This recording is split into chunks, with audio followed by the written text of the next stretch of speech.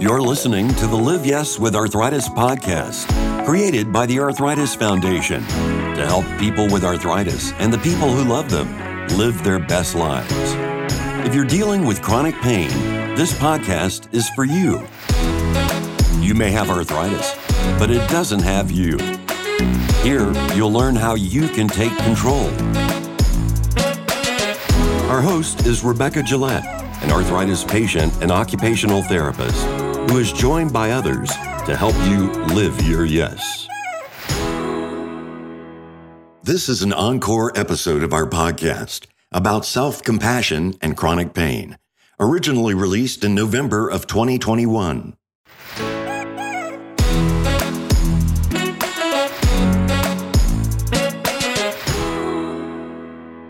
Thanks for joining us on the Live Yes with Arthritis podcast. The busy season of the holidays are upon us, and sometimes it's hard to take a minute to think about taking care of ourselves because it's the season of giving. But on today's episode, we are going to talk about self-compassion for yourself in chronic pain and why it's so important. For our guest co-host, we have Courtney Wells, who is a friend of the podcast and has been a guest before, and also a patient with arthritis, as well as a social worker. Courtney, welcome to the show. Thanks for joining me. Thank you, Rebecca. I'm very honored to be here, or to be back, I should say. I really love the podcast. So having a little bit of mindfulness right around the holidays, to me, I think is a perfect fit. So that's why we're excited to have our guest expert today with us to help us understand a little bit more about self-compassion and the pain connection. Dr. Christiane Wolf is an internationally known certified mindfulness-based stress reduction teacher based in Los Angeles. She's also the director of the Department of Veteran Affairs National Mindfulness Training Program for Clinicians. Her new book, Outsmart Your Pain, is a transformative guide to finding relief through self-compassion and mindfulness. Welcome to the show, Dr. Wolf. Thank you so much for having me. I'm super excited to be here today. Thank you for joining us. Your book is amazing, and wanted you to share a little bit about how you got interested in using self-compassion and mindfulness to help treat chronic pain conditions. I'm a trained gynecologist and actually an oncological gynecologist. And so when I worked with cancer patients, I was already a meditator, but I was not teaching meditation. But I noticed a couple of things. So one, I noticed that my own meditation practice really helped me to support the patients in a better way, just with the presence, with kindness, with compassion, with not being so outcome focused, right? So of course, healing is really important, and that's what we all want. And as we know with cancer, that's not always possible. And the other thing was that I really noticed how wildly different the response of people was to a cancer diagnosis and through their whole cancer journey. And that really got me curious to really question, so how much is the mind and our resources, our resilience, how are they responsible for how we are dealing with or coping with what life throws at us? I really appreciate that, your approach of realizing that the need for kindness and how you interact with your patient is what we're all looking for. Can you walk us through the different factors that mold the pain experience for people? Our nervous systems is actually made for acute pain experience. So when we step on something, let's say like a thorn right? So there is a direct correlation between the level of tissue damage and the amount of pain that we're experiencing. That is not the case with chronic pain. Acute pain is protective. Chronic pain is overprotective. So some people say so why is your book called Outsmart Your Pain? And I say well, I could also call it Outsmart Your Brain. Our brain tries to protect us. And so how do we usually try to protect something that has happened before? We try to catch it sooner. So our brain catches what it interprets as pain sooner and sooner. So it becomes sensitized or overly sensitized. And now anybody with chronic pain knows that, right? It just sometimes anything can really set it up.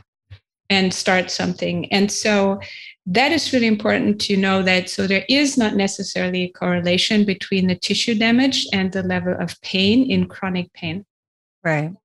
So back to your question, different components of pain is, so in mindfulness, we are breaking down our experience basically in three big buckets, components. And of course, they're overlapping. And only one of them is the physical sensation. So that would be like the physical aspect of the pain. And then we have the emotional aspect. And then we have the meaning or the story or the thoughts about the pain. The mind wanders. And where does it wander to? It wanders into the past or into the future. And then it tells a story there. It tells a story about what happened in the past, why I'm ending up here, why I shouldn't be where I am right now. So, and that makes us usually feel bad or angry or frustrated or hopeless. And then we have these stories about the future, right? So like there's maybe a pain in this moment and the mind goes like, the last time that happened, I ended up with a really big flare up and had to take medication, had all these side effects, and right. And that might happen again. So there's fear, which we're also feeling in this moment. And so the mind trying to be helpful, like we're it's really trying to help, is really making it so much worse. And so mindfulness really helps with that, to really look at, to break it down, these three components, to say in this moment, what is actually the hardest thing to be with right now? Is it really the physical component or the physical aspect? Or is it the emotion that's really hard to be with right now? Or the story that I can't let go of? So in your book, I think you call that the box called pain. So can you explain that? Yes. So for most people, we put all of these three components into a big box. We write pain on it, and then we try to not think about it, avoid it, kind of push it somewhere where we don't have to deal with it. And we know distraction works really well up to a certain point. And there's really good research showing that distraction actually works better with acute pain and with chronic pain. So we're not trying to get rid of distraction. What we want to do is we want to basically just take the box and look inside. Because then suddenly we see like, you know, when you get like these big Amazon packages, like sometimes there's a lot of package and there's not that much in it. How do we sometimes make the pain worse when we do focus on it? Or sometimes when we're trying not to focus on it, it can become more scary or more overwhelming. Yes. Yeah. How our psychology works is like we try to avoid something, and by this pushing away, we actually make it worse. So we have the saying, what we resist persists. Mm-hmm.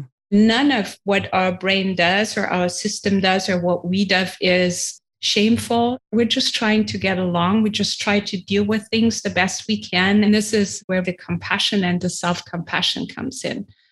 Yeah. So, but the mind makes it really bigger by then, of course, telling these stories about it. And what's really interesting is, so sometimes these stories can be a distraction because I'm kind of telling myself the story over here, which is painful, but I still believe that this is not as bad as actually feeling the pain over here, the real pain. Sometimes once we actually allow ourselves to turn towards the physical sensations, they're not as scary. When I started using mindfulness and meditation, I really struggled for lots of different reasons, like most people do. And I have some memories of sitting in retreats and just breaking into tears because I was trying to avoid, if I was doing a body scan and I was trying to avoid certain parts of my body. It's a good point, Courtney, because for a lot of people, we're asking them to tune into their pain. And that's the one thing they're trying to avoid. So for people who really struggle with that, what advice do you give to those who are afraid to truly tune into their pain? What I try to encourage people is to always ask yourself is, what's the kindest thing to do right now? The kindest thing would be to put on a movie right now or to call a friend. Great, do that. And then what is very interesting, we have some evidence that because the pain is so bad, so what do? We try not to feel the pain. And then often people, when we say like, so how's the pain today? Like, what would be a typical response? You say like, the pain is killing me, or it's terrible. And two things. So first of all, that is what you're telling yourself, meaning there's something in you that is killing you or that is terrible. And I think just the way that we listen to ourselves really has an impact on our system, which just makes it more fearful and more tense. The other thing about that is terrible or killing is not a sensation. It's an interpretation. Does that make sense? Totally. Yeah. So we go in and say like, what does it feel like right now? Is it cold? Is it hot? Is it tearing? Is it stabbing? Is it searing? Is it the texture? Is it rough? Is it smooth? You can't say, oh, yesterday it was like this. It's like, no, what about right now? And then you go like, wait. And that is mindfulness. And then so you bring this quality of curiosity and openness to it. And then what happens is what people start to notice is it changes. And often what people, of course, say is like the pain is always there or it's always bad. And then when we get them to like pick up the courage and with kindness and curiosity to look, they go like, it's not always there. Because usually I'm only kind of vaguely go in that direction once the pain is really bad. I never check when it's not in pain. And so that, of course, influences, again, the story of that I tell it myself about the pain. It's terrible. It's killing me. It's always there. It's relentless. And so what we start to do with this practice is we start to break that up. And then with that, we start to change the narrative. I think part of the problem for us, if you live with a form of arthritis, is that you might not just have one type of arthritis, and you have different types of pain. And so when you're in a lot of pain, sometimes it is hard to just push through because then you don't want people to feel sorry for you. You don't want to feel like you're always complaining. And I know that's something, I feel that all the time. Like a lot of us are very guilty of always saying, oh, I'm fine. I'm okay. Yeah. I am at the point where I don't answer in that standard response anymore. I'm okay. Just okay, people will say. And I'll say, yeah, just okay. Because I'm not great. I'm not fine. I'm okay. But same thing with your pain. You go to the doctor's office and they'll ask you, what's your pain level today? Well, with my RA, I'm fine, but my spine issues are giving me pain. So I can compartmentalize that pain. But, so not wanting to feel pitied all the time, but just being articulate about what my pain actually is, I think has helped me realize that I can get through each day. And then on some days, the pain isn't as bad in my spine, right? Help keep the tradition going strong at the Arthritis Foundation's Jingle Bell Run, the most festive holiday run for a reason. Spread good cheer and raise funds for a great cause. Be there with bells on to run or take a stroll or just cheer on others from the sideline. It's not too early to register now for Jingle Bell Run at arthritis.org/JBR.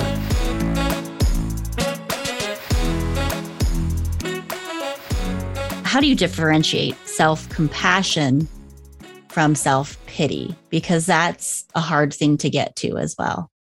As you said, it's like people don't want other people to feel pity for them because of course, you want to be seen as strong and capable and like being able to hold up your responsibilities and all of this. And that makes so much sense.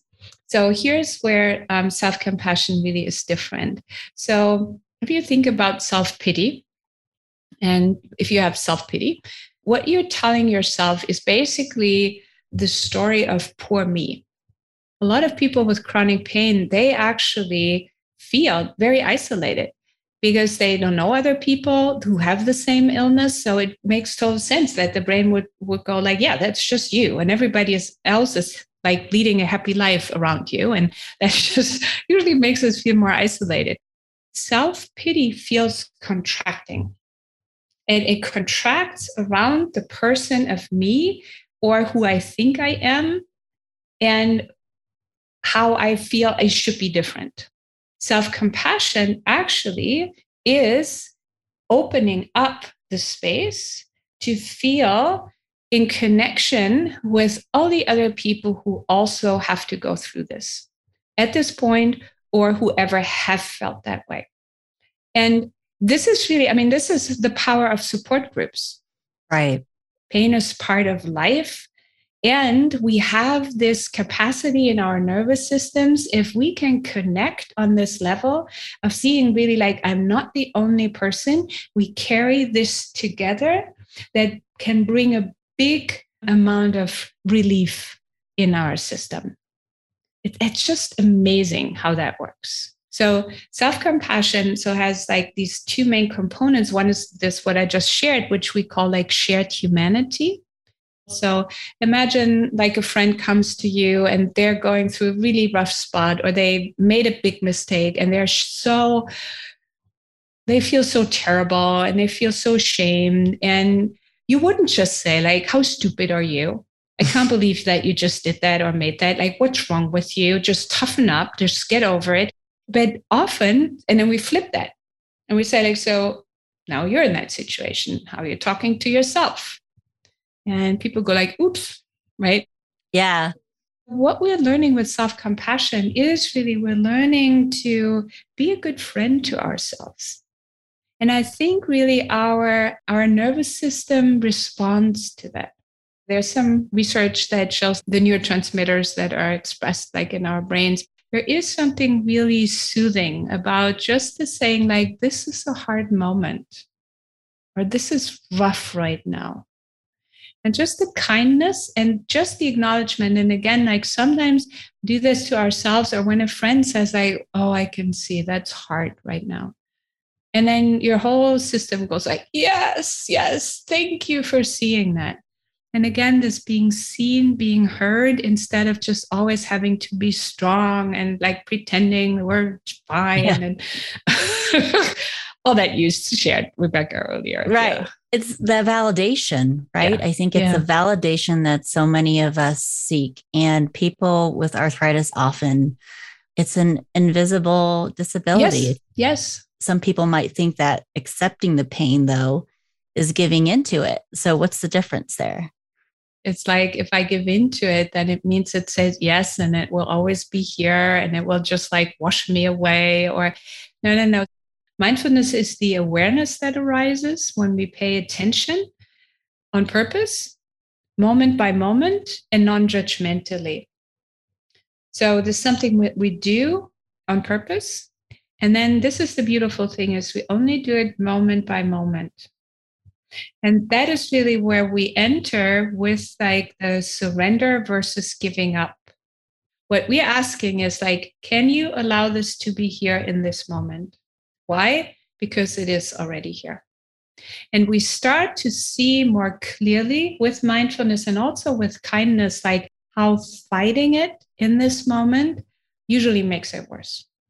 That really resonates also with my research. I've done some work about grief and how for a lot of people with rheumatic diseases in particular, they have a lot of things that they've had to give up in their life, or things, and some of that's the past and some of that's the future. And yes, I find myself often talking to people about the power of acceptance and how if you work through that process, it's not going to go away on the other side.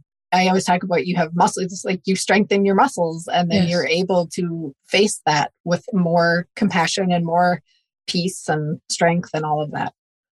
Yeah. Grief is a big, scary topic for many people, for sure. Yeah. And it often isn't addressed in the world of chronic disease, maybe more now than it used to be. But I know for me as a kid growing up with arthritis, there was never any discussion about my emotions, let alone this thing of grief. What is that? Yes.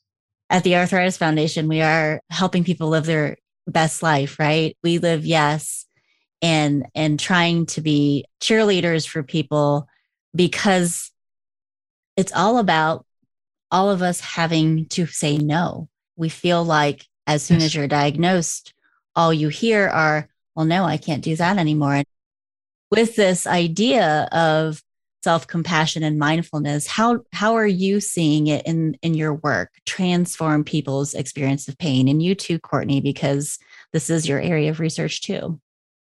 This thing about acceptance, that's a really challenging topic. So we say like with something like acceptance or kindness or compassion, it's like it's an invitation. We are training that so that it's like we are opening a window or a door repeatedly so that kindness and compassion can come in. We can't make them come in. It's just like with other people. It's like if you have like somebody standing in front of your house, like it helps if you have the door open, but you can't make them come in. So that, I think that's a good framework to think about this, because I hear that so often that people say, oh, this whole like kindness and compassion, that doesn't work. And acceptance, you got to be kidding me, right? I don't want to accept this.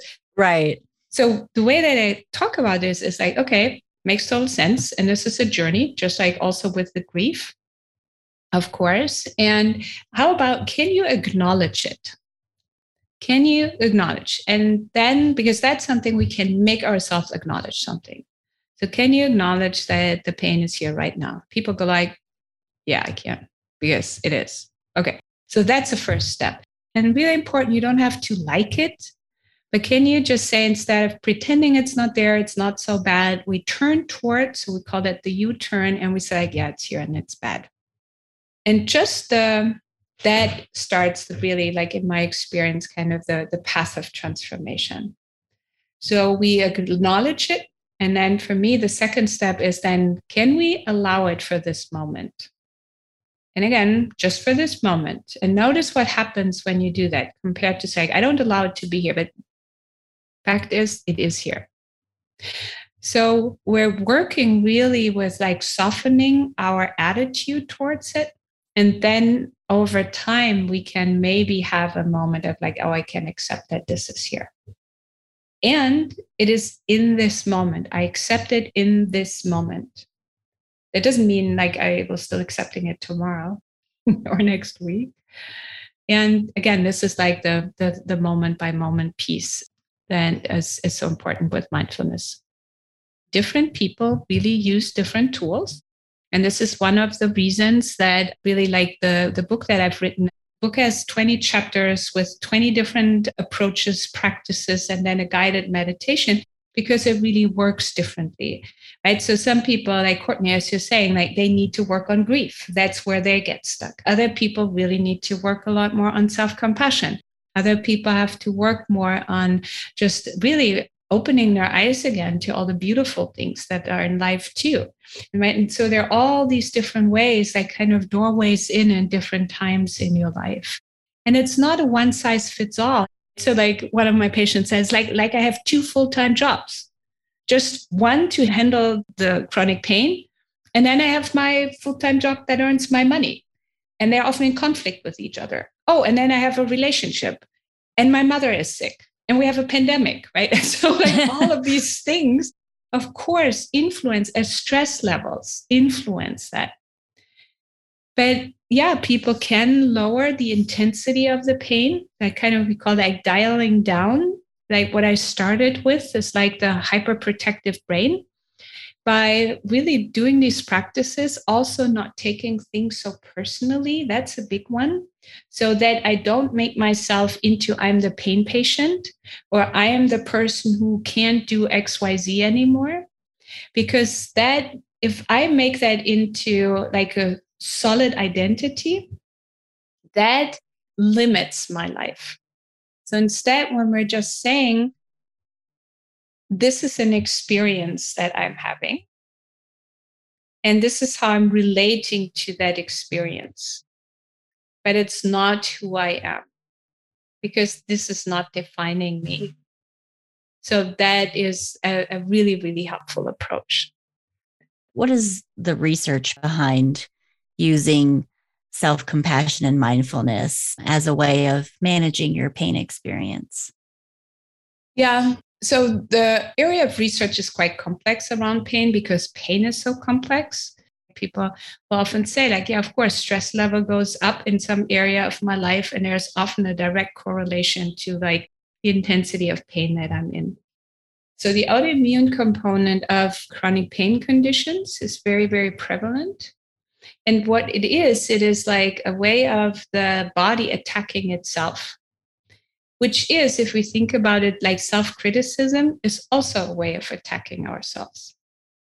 I find the overlap also with some mental health therapies to be really interesting and extremely helpful. Even in my time as a social worker, the education and training didn't used to include anything about mindfulness. And now almost every single class includes mindfulness. And that's wonderful because they really they work together very well. And I hope that it only just becomes stronger and more accessible to people. I think that's a lot of my concerns, is that it isn't, when I bring up the idea of mindfulness, people sometimes have these ideas that it's not for me or my type of people, or it's not accessible. I can't afford it. The Arthritis Foundation is always looking for new ways to inform you about the things you want to know more about. Check out our webinars in real time or on demand. Visit arthritis.org/webinars to learn more.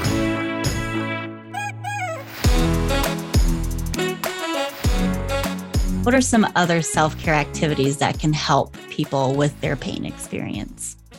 It can be very different for different people. I have a lot of people who really say, like, I need to carve out some time for myself. So I have 3 kids. It's just I get up before everybody else in our house. I need it quiet, and I need not anybody speaking to me for like the first hour in the morning. Mm-hmm. That's part of my self-care. For coffee. Yeah.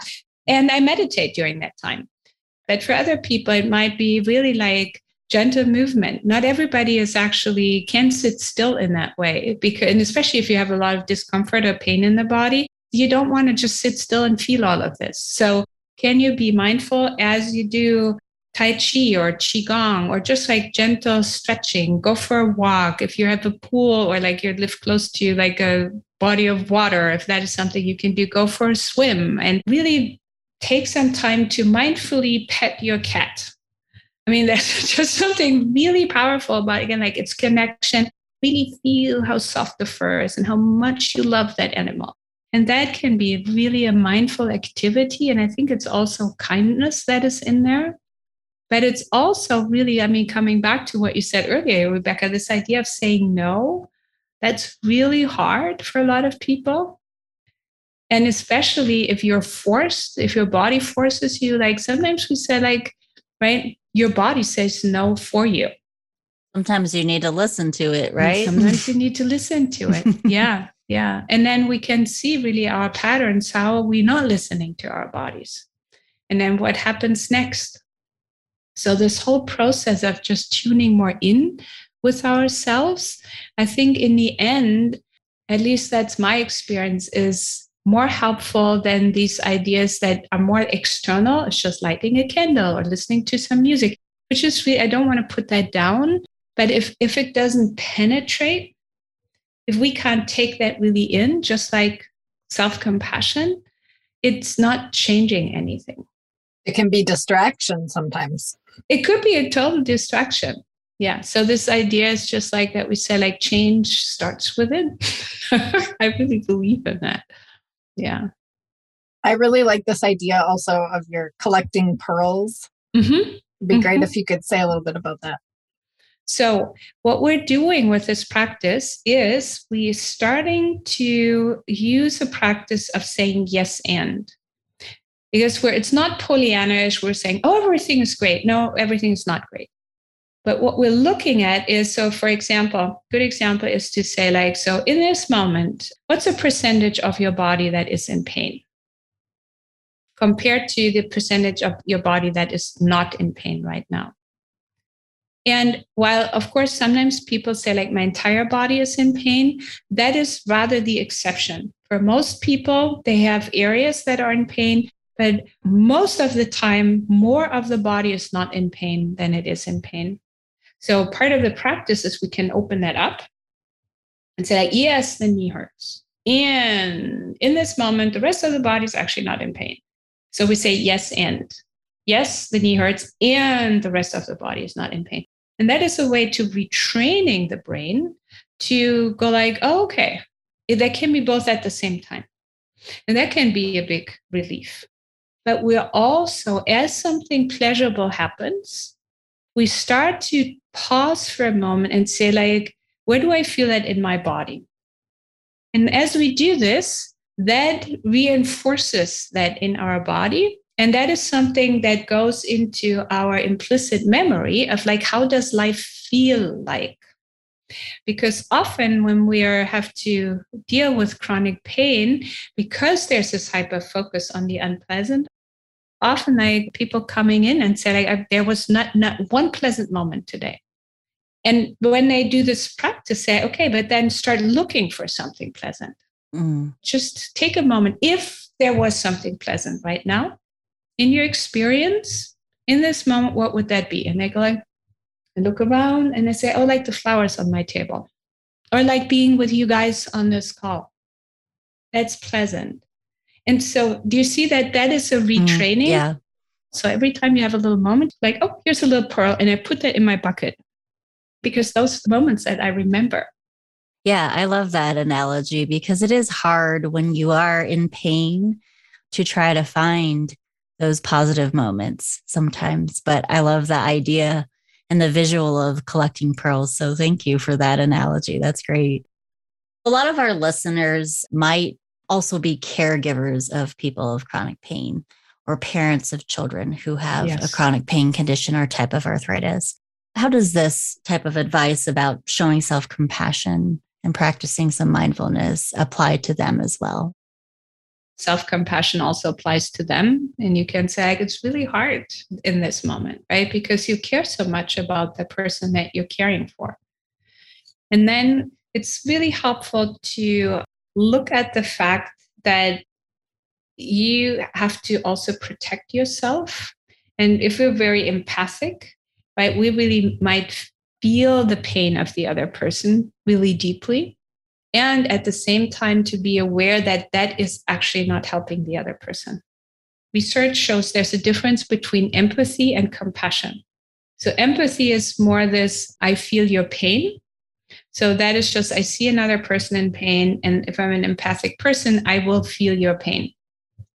But there's no buffer. And so that is why often caregivers, and not just like family caregivers, but also like people who work in the healthcare field burn out, especially therapists.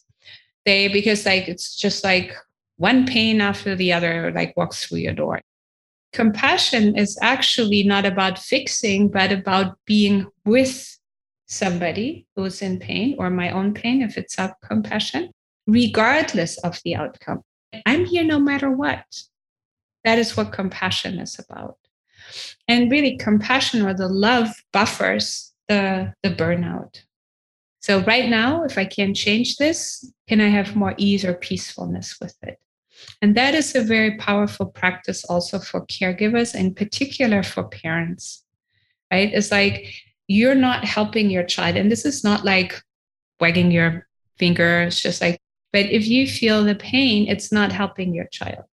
But there's often guilt around like not feeling the pain because your loved one, and in particular, if it's your child, is in pain. Really, for the caregivers, really do something that nourishes you and that fills you up, and do something that has not to do with the person that you're taking care of. And usually, really, the person who is in pain is glad to support that in the other person. If you're in pain and you know like your spouse or your parent is suffering so badly, that kind of makes it even heavier on you, because now you feel responsible, right? I see Courtney nodding, right? So then you also feel like, oh, I'm doing that to my parents. I'm doing this to my partner.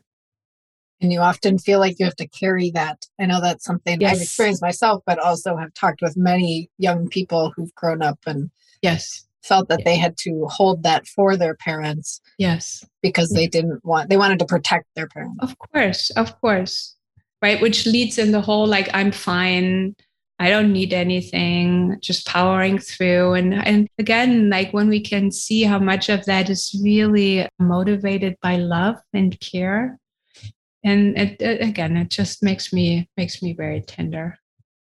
I've seen so many kids who have juvenile arthritis, and done some interviews with them. And when they see their parent become emotional, talking about their child's journey, Oof. it's really hard. It's really hard. And I've experienced that too. When my son can articulate, oh, my mom has arthritis and she's had a lot of surgeries and stuff like that. It's heartbreaking for me to hear him talk about it too.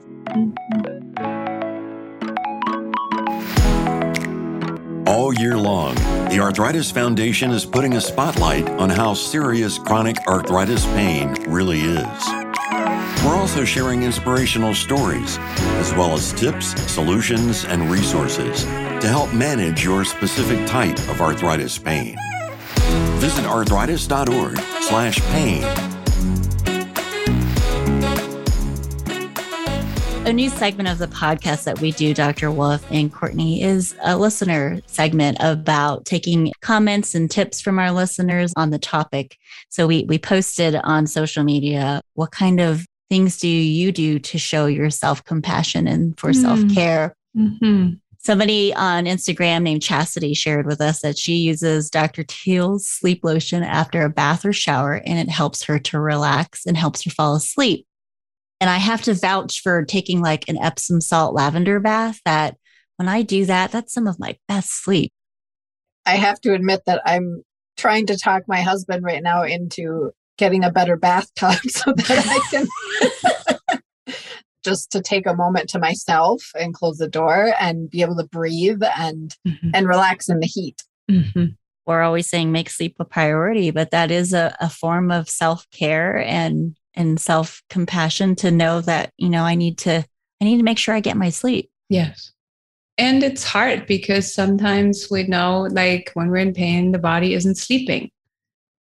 And it doesn't matter how early I go to bed or how much I take care of just do like the sleep hygiene, right? And also it's just like sleep is not always curing the tiredness that comes with chronic illness. But in general, the same principles with sleep apply. Is notice what usually like as when we can't sleep, the mind starts to spiral into, oh, I need to sleep. If I don't sleep, I won't have enough. It will be a terrible day tomorrow. It's like I have all these things to do. And so it spirals. And what we want to do then is to notice that with kindness. And of course, the mind does that, tries to help. And then focus on something that is not the mind. And the next person here named Amy Lynn, she says, this is so important. And I was never taught this until my 40s when a cousin told me to be gentle with yourself. Right. Yeah. Not in our culture. Not in our culture. We're go, go, go, go big or go home. But it's hard to just stop and take a minute and take a breath. And to, like you said, most people are kinder to a friend or, will think about that way. But when you turn the table and think about being kind and gentle to yourself, that's a little harder pill to swallow, right? Another one that somebody mentioned, Dana, was chocolate, simply chocolate. I love that one. I was once in a while, we all need some chocolate, right? Yeah, for sure. And Amanda said, allowing myself to rest when I feel tired. I'm constantly on the go. I enjoy my rest days with a hot cup of tea and the Hallmark Channel. I have to admit, when I read that one, I was like, that sounds like a really good idea. Can I just do that tomorrow? But it's true. And one of the key words, I think, in what Amanda's comment is allowing myself, right, Dr. Wolf? Allowing myself, finish the sentence, to rest, to sleep, to take a bath, to go have a minute. Yeah, and allowing myself not to finish my to-do list. Yeah. So one of the ways we love to end our podcast, Dr. Wolf and Courtney, is with our top 3 takeaways from this conversation. I really liked how you talked about what was happening in the brain and what was happening in our bodies. And when we try to retrain, that makes a lot of sense with my training. And it's presented a little bit differently than how I've heard it too. And I found that extremely helpful. And then I love your pearls piece. I I'm going to use that for sure because I know I need more joy in my life. I find myself saying that a lot because it's just go, especially during the pandemic. It's just been nonstop and I need to do that more. And I'm also going to encourage other people. So those practices are just really useful bits of information. So Dr. Wolf, your top 3 takeaways? I think the main takeaway is always like, be kind. Be kind to yourself. See that like your whole body, your body's trying to heal. Your brain is trying to help you. And then really like, so mindfulness, like turning towards experience with curiosity and just saying, what is here? Like what's actually here? What are the components? Really helpful. And to see like where we adding to the pain without being aware of it and letting go of that. And then really this encouragement of just like, dare to go back into your body. You only have this one body. And there are ways how you can re-befriend the body, even if it's in pain. And there's a really beautiful quote, and maybe that's what I would like to end with, is by Najira Waheed. And she said, "And I said to my body softly, I want to be your friend. And it took a deep breath and replied, I've been waiting my whole life for this."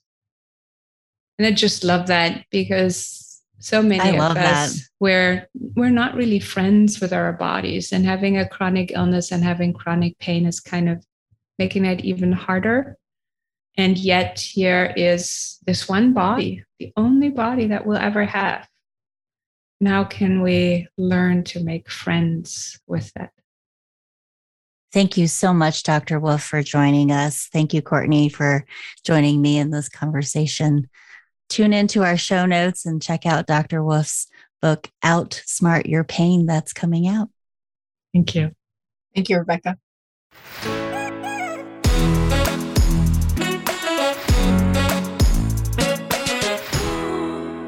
So Dr. Wolf is going to walk us through a guided meditation. I think you call it the box we call pain, correct? Correct. Yes. Okay. And so if you haven't tried any mindfulness practices or guided meditation, give this one a try. Thank you. Yeah. And I just want to say just 2 sentences before we go into the meditation. Our mind tends to put the pain into a box in our mind and tries to not touch that box. And part of the mindfulness practice is to turn towards that box that we call pain and look inside with kindness and with courage. And what we find inside is the 3 components of experience. So most experience are made out of these 3. And when you are in physical pain, then there are 3 components. So what we have is of course, the physical aspect. Then we also have the emotional aspect. So how are we feeling about this right now? And then we have thoughts about it. So what we also call the story. And we will look at these 3 components in this meditation. All right, so I'm inviting you to find a posture that is comfortable or as comfortable as possible, either sitting or lying down. You can also stand up if you like. Sometimes standing is the best possible option. And just taking a moment and checking in with yourself, noticing how you can make this more comfortable. And then starting by feeling into the support of the ground, chair, the bed. And then if the breath is a good anchor for you, bringing the attention to the sensations of the breath. If you like, you can make these next few rounds of breathing a little bit longer and deeper. So as a way to really feel the breath. So it's not thinking about the breath or visualizing it, but actually feeling it. And noticing where it's the easiest to connect with the sensations of the breath. It could be the nose, at the tip of the nose, or maybe the chest, maybe the belly. And then just letting the breath flow naturally.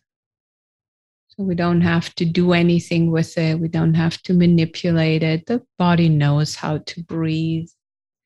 But we can use the breath as an anchor we can come back to, either when we get distracted or if it feels a little too intense in any given moment. And then turning the attention towards the pain. Maybe noticing where you're even checking as you hear me say this. And then seeing in this moment, out of the three parts or the three components which I've mentioned, the physical sensations, the emotion or the thoughts or the story, which out of the three is the strongest right now? So if that was a pie with three pieces, which one is the biggest piece? And that's what you would start with when you do this practice by yourself. And maybe just working with that part. In our practice here today, we will briefly go through all three so you have an idea how to work with these parts.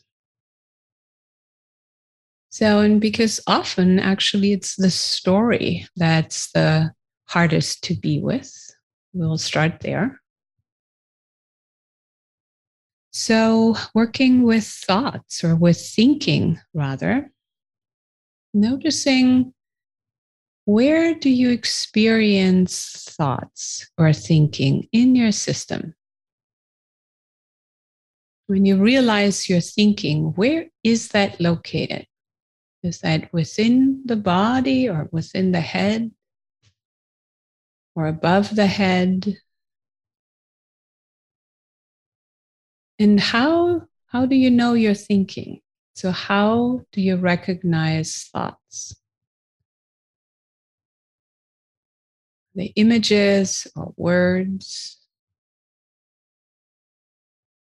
Do you feel thoughts or hear them or see them?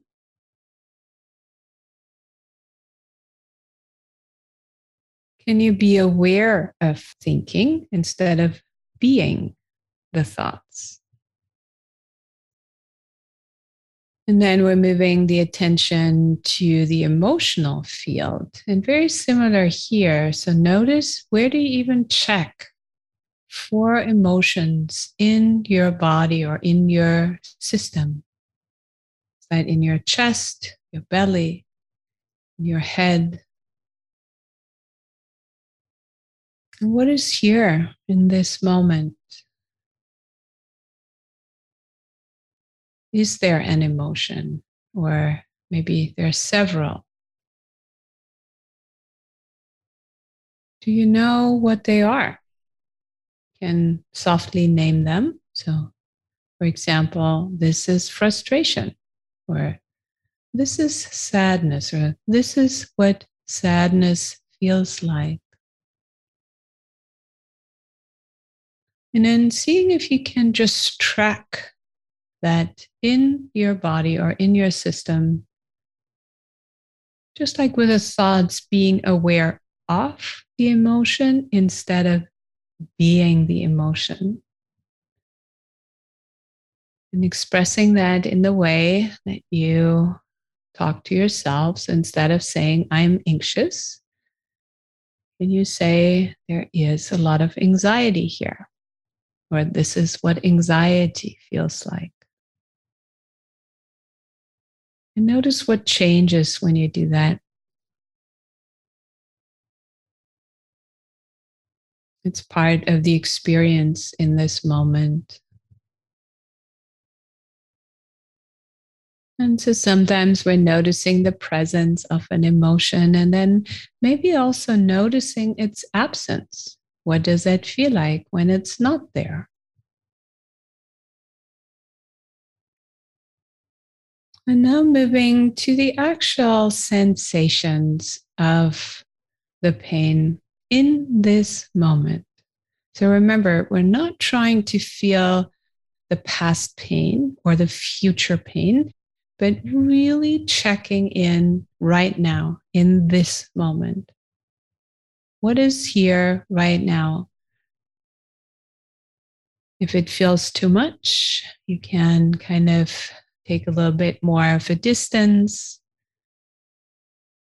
But we want to bring curiosity and openness to what is actually here right now.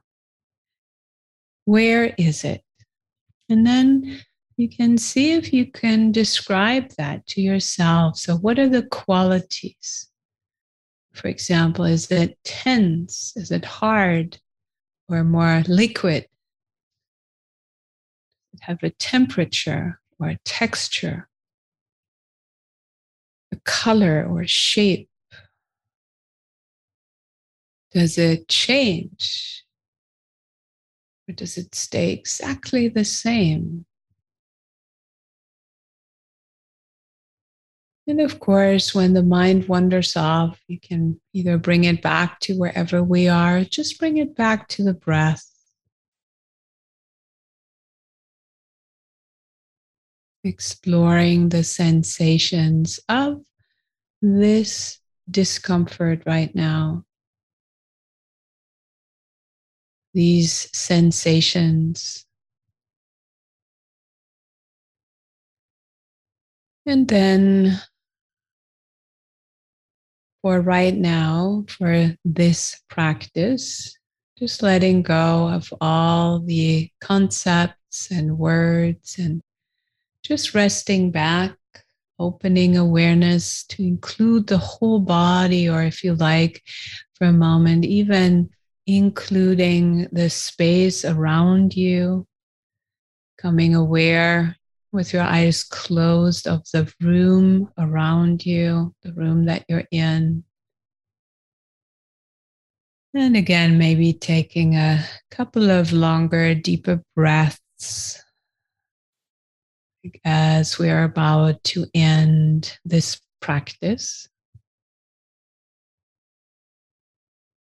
And then when you're ready, you can just open your eyes and inviting movement or maybe a brief stretch back in. Thank you. The Live Yes with Arthritis podcast is independently produced by the Arthritis Foundation. This podcast aims to help people living with arthritis and chronic pain live their best life. People like you. For a transcript and show notes, go to arthritis.org/podcast. Subscribe and rate us wherever you get your podcasts. And stay in touch.